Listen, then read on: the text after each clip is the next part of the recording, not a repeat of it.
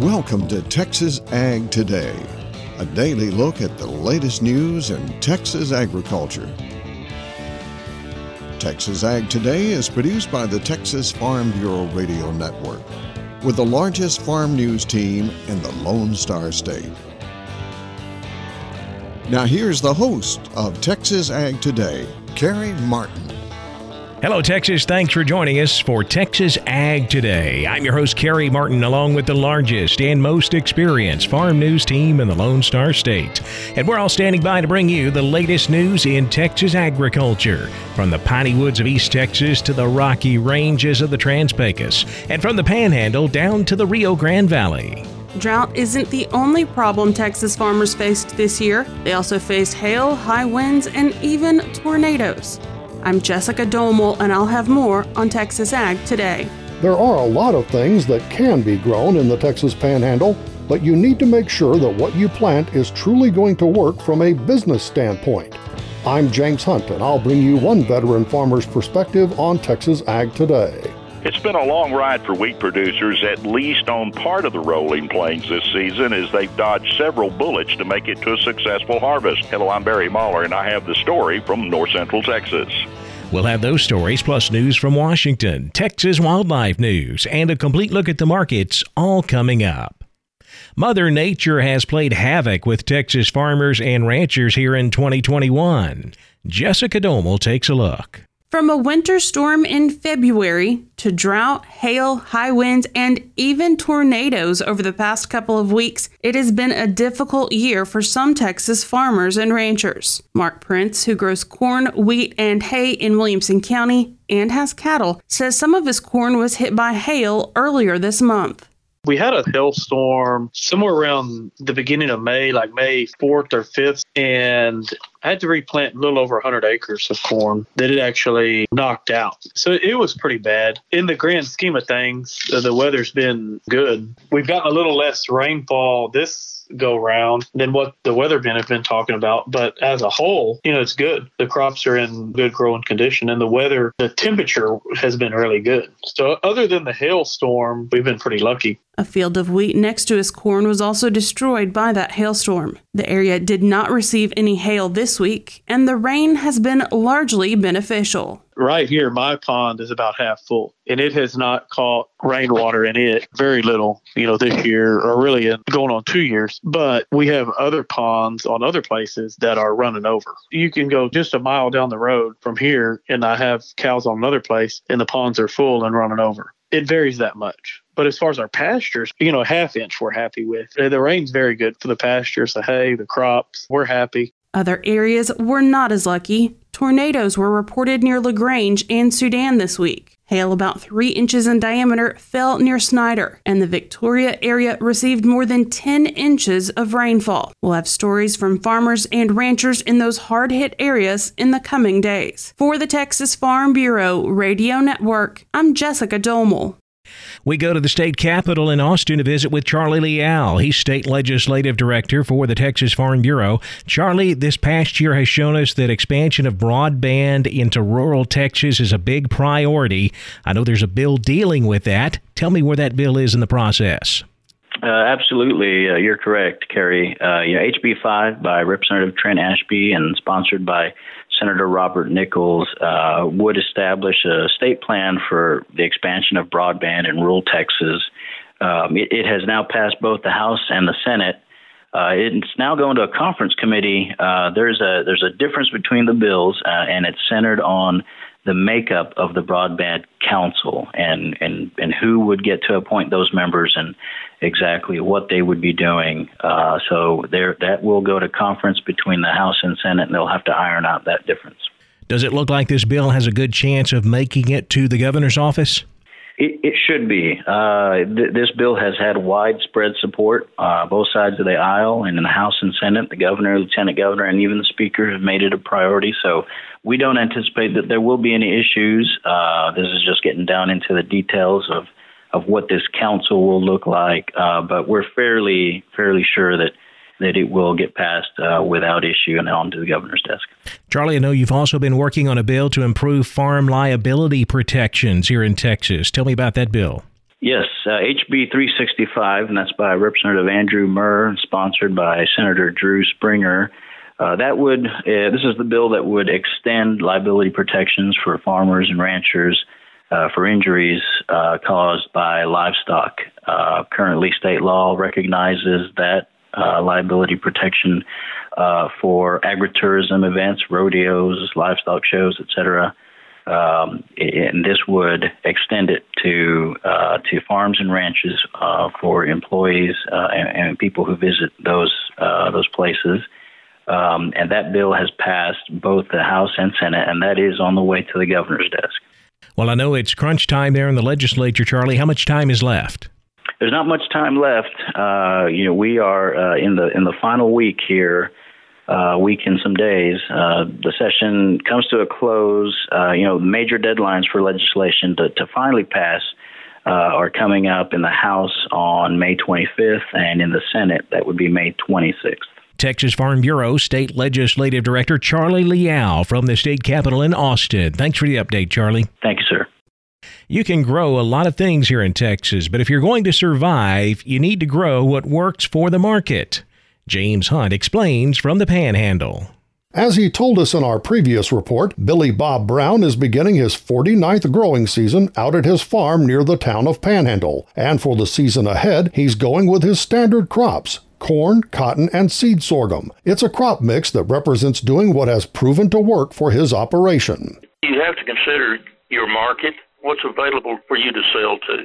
There's no sense raising a crop that you've got to truck your crop 1,000 miles to sell, and your profit is eat up in transportation. And then your climate and your soil type, you have to contend with that, because for years we were too far north to raise cotton.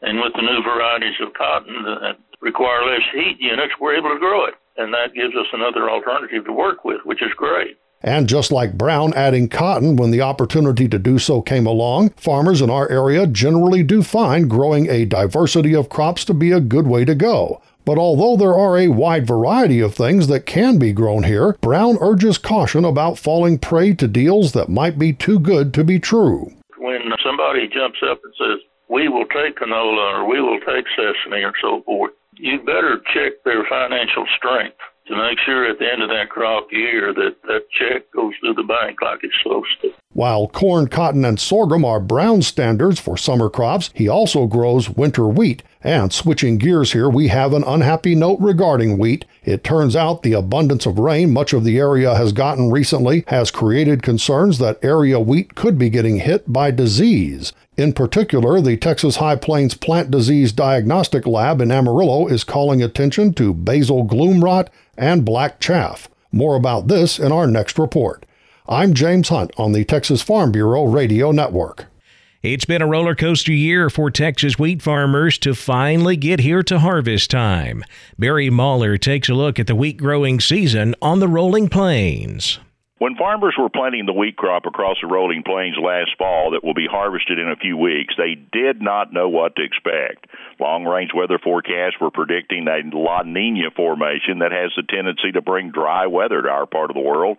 We were struggling through the pandemic, and there didn't seem to be any real direction on where the market was going. And although the wheat market then was offering some opportunities for hedging at some levels in the upper $5 range and even easing into $6 territory, you just didn't know for sure if you wanted to hedge a crop that you hadn't raised yet. So farmers did what farmers do. They planted the crop with high expectations. Well, the weather pattern stayed mostly friendly for those of us on the eastern part of the plains, although it got pretty dry out west. Some pretty good winter wheat pasture was raised, and even though the cattle market wasn't what we would hope, a lot of the stockers turned out on wheat did very well gain-wise, when some of those still remain to be shipped now. But all in all, not a bad season. Even though things were rocking along pretty well, we saw a slight touch of hot, dry weather along in early spring, and just when things looked like they were going downhill, some timely rain set in and healed things up. Then there was the unprecedented cold spell in February like we've not seen in years, but, well, the wheat survived pretty well with just a little snow cover to protect it. And then even with an early Easter on the calendar, we had a later freeze scare that could have done severe damage to the crop, but we dodged it for the most part by just a few degrees. Since then, cool weather has helped fill the heads, and now we're about ready for some sun and warmer weather to dry the crop down for harvest. And in driving around at least 3 or 4 of the counties in my area over the last few weeks, it's looking pretty good, and I think there's going to be a pretty good crop out there. Now, traditionally, the market would fade into harvest with new product coming to the supply chain, but there are a couple of things helping that right now. Corn is trading higher with good sales and good outlook, and that's supporting wheat as a substitute ingredient, and it's supporting beans in a competition crop for acres due to the higher market. So this could be a good year for wheat producers with the very unusual situation of a good crop and a strong market all at the same time. That experience does not come along very often, and you can bet farmers will be watching for hail-producing thunderstorms and other potential problems for the next few weeks until the combines roll. This is Barry Mahler reporting from North Central Texas for Texas Ag Today.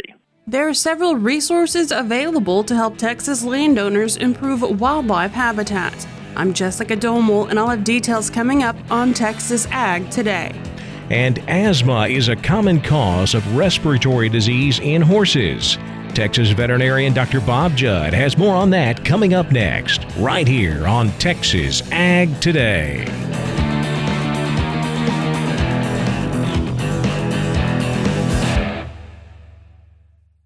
After my first car accident, I feared the biggest damage would be to my wallet. I expected a mountain of bills and a long, drawn-out process. But my Texas Farm Bureau insurance agent was there when I needed her and helped me get back on my feet and in my car in no time. Instead of a hassle, I got reassurance and a quick recovery. Visit Texas Farm Bureau Insurance today at tfbinsurance.com to find an agent who's there when you need them most. Coverage and discounts are subject to qualifications and policy terms and may vary by situation. We're keeping you informed on everything happening in Texas agriculture on Texas Ag Today. Asthma is a common cause of respiratory disease in horses, and the main cause is related to the hay they eat. Veterinarian Dr. Bob Judd tells more about it. Equine asthma can be very mild or very severe. A mild form was called inflammatory airway disease, and a more serious form was called HEAVES, but now both are referred to as equine asthma. Dr. Laura Cotel from Purdue University indicated at the AAEP convention that she has performed studies showing dry hay is related to the disease. These horses with mild inflammatory airway disease may or may not have a cough, but generally have excessive mucus in their trachea when examined with an endoscope, especially after exercise. The test for asthma is a bronchoalveolar lavage that includes passing a tube through the horse's nose into the trachea and lungs, and fluid is injected down into the lungs and retrieved for exam. If a horse is diagnosed with asthma, environmental management is the most important aspect of treatment. Exposure to dust from forage is likely the most common cause of mild airway inflammation, as hay generates particles that are so small that they are undetectable in the air, but are highly inflammatory in the horse's lungs. A study was performed to determine if steamed hay or haylage would be less likely to cause asthma symptoms in racehorses, and 3 groups of 18 horses were fed dry hay, steamed hay, and haylage. Results indicated that steamed hay and haylage lowered horses' exposure to these small particles compared to dry hay, and mucus in the trachea increased in horses fed dry hay compared to those fed steamed hay and haylage. Feeding dry hay can certainly lead to airway disease in the horse, and feeding round bales exposes the horse to more dust than any other type of hay feeding system. I'm Dr. Bob Judd. This is the Texas Farm Bureau Radio Network. There are several resources available to help Texas landowners improve wildlife habitat. Jessica Domel has more in today's Wildlife Report. There is help out there for Texas landowners who are interested in improving habitat for wildlife on their property. Russell Castro, state wildlife biologist for the Natural Resources Conservation Service, joins us with more. We've got a multitude of practices. If you're in the Blacklands, for instance, and you'd like to restore your grassland or your cropland or various land uses, or just do some actual management of your property. We can do brush management, we can do revegetation practices, and we can address not only the interest in livestock grazing, which we can assist you in deciding what the carrying capacity and the stocking rate might be for that. We can also help you with your wildlife interest, whether we're talking about deer, quail, pollinators, bumblebees, butterflies, monarchs. And we have various programs like that. We have 6 working lands for wildlife projects. One is a grassland restoration project. The other is a quail, northern bobwhite quail working lands for wildlife. We've got a monarch working lands for wildlife. We just have great opportunities for those landowners, for us to work with the landowners individually on their property, meeting their resource concerns and their desires to do conservation work and manage their lands. And it's an exciting time for landowners today with all the opportunities that we have. And then we also work with our partners, Texas Parks and Wildlife, U.S. Fish and Wildlife Service, as needed in their various programs. Details about those programs are available on the NRCS Texas website. You can also contact your local NRCS Service Center. For the Texas Farm Bureau Radio Network, I'm Jessica Domel. The cattle market wrapped up the week on a positive note. We were strongly higher on Friday. The cotton market took an upward move as well. We'll take a closer look at all of the livestock, cotton, grain, energy, and financial markets coming up next. Keep it right here on Texas Ag Today.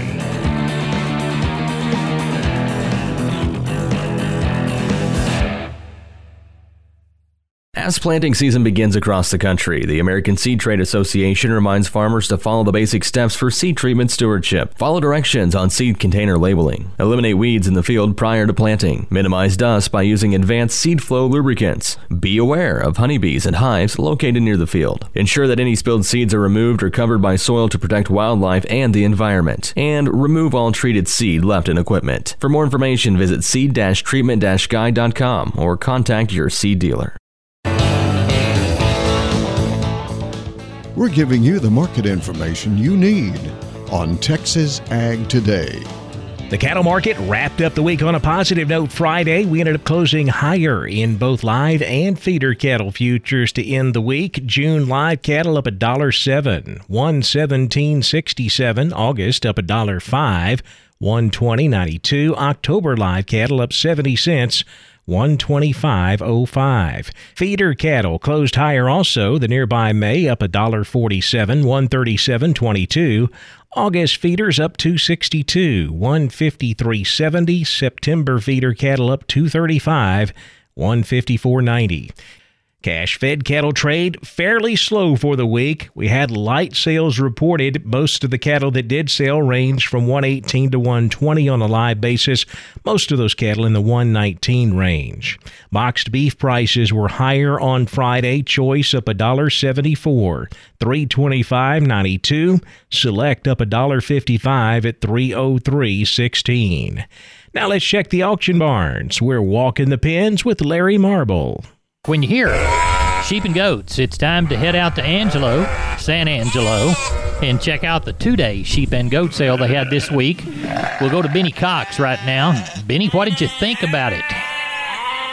Actually, it was better than I expected. We ended up selling 8,000, and we've got about 4,200 to start with this morning. So we're going to sell over 12,000 this week. Compared to with the week before, where we didn't have any wool lambs to talk about last week, we've got a handful today. Those sold okay. I know that some of those were about to go to the feedlot, actually. Compared to last week, if you'll remember, we had a pretty good drop in these lambs. Well, it happened again this week. They dropped kind of 20, some of them as much as $40 lower. Now, that's on your lighter weights, and especially those that weren't carrying a lot of flesh. Now, when you get up to those 80, 90 pound plus lambs that are real good flesh, some of those sold near steady with what we saw last week.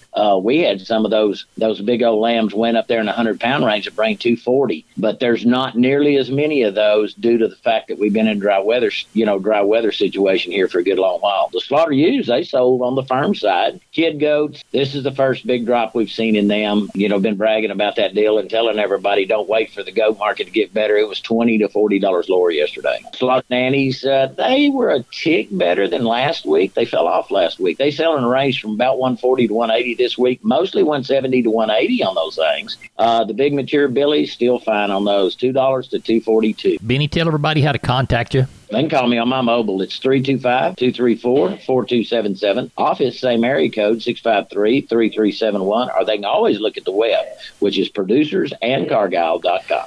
Neighbor, that's it for this edition of Walking the Pens. You've been listening to the Texas Farm Bureau Radio Network. I'm your host, Larry Marble. Good day. Thanks, Larry. Back over to the futures board now, where lean hogs closed the week higher. June was up $1.97 on Friday, $114.22. July hogs up $3, $116.55. Class 3 milk was lower. May down a penny, $18.97 a hundredweight. June milk down 21 cents, $18.13 a hundred. The cotton market closing sharply higher on Friday. All traders' eyes have been on the West Texas weather situation throughout the week, and we have reports all over the place. We've seen rainfall totals anywhere from 5 inches all the way down to nothing, or maybe just a half an inch. So it all depends on where that rain fell and how much fell. Traders seem to think that maybe we didn't get quite as much rain in some areas that we needed it during the week, so that helped to boost prices sharply higher on Friday. We closed with July cotton up 129 points, 82.82. October up 140 points, 83.64. December up 123, ending the week at 83.22 cents. The wheat market drifted slightly lower Friday. July Kansas City wheat down a penny, $6.24 a bushel. July Chicago wheat off a penny at $6.74 and a quarter. The corn market about a nickel lower, with lack of fresh news to move the market one way or another. July corn down 5 cents, $6.59 and a half. September corn down 5 3/4, $5.73 and a quarter. In the energy markets, June natural gas down a penny, $2.90. June crude oil up $1.83 at $63.77 a barrel.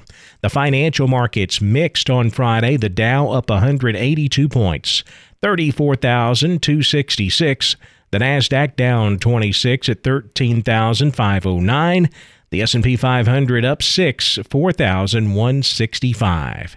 That wraps up our look at the markets, and that wraps up this edition of Texas Ag Today. Thanks so much for joining us. Don't forget, we'll be right back here next time to bring you all of the latest news in Texas agriculture. I'm Kerry Martin. See you right here next time on Texas Ag Today. Thanks for listening to Texas Ag Today. Be sure to subscribe to our podcast on Apple Podcasts, Google Podcasts, or Spotify. For more Texas Ag news and information, check out our website at texasfarmbureau.org or tfbradio.com. Texas Ag Today is a production of the Texas Farm Bureau Radio Network.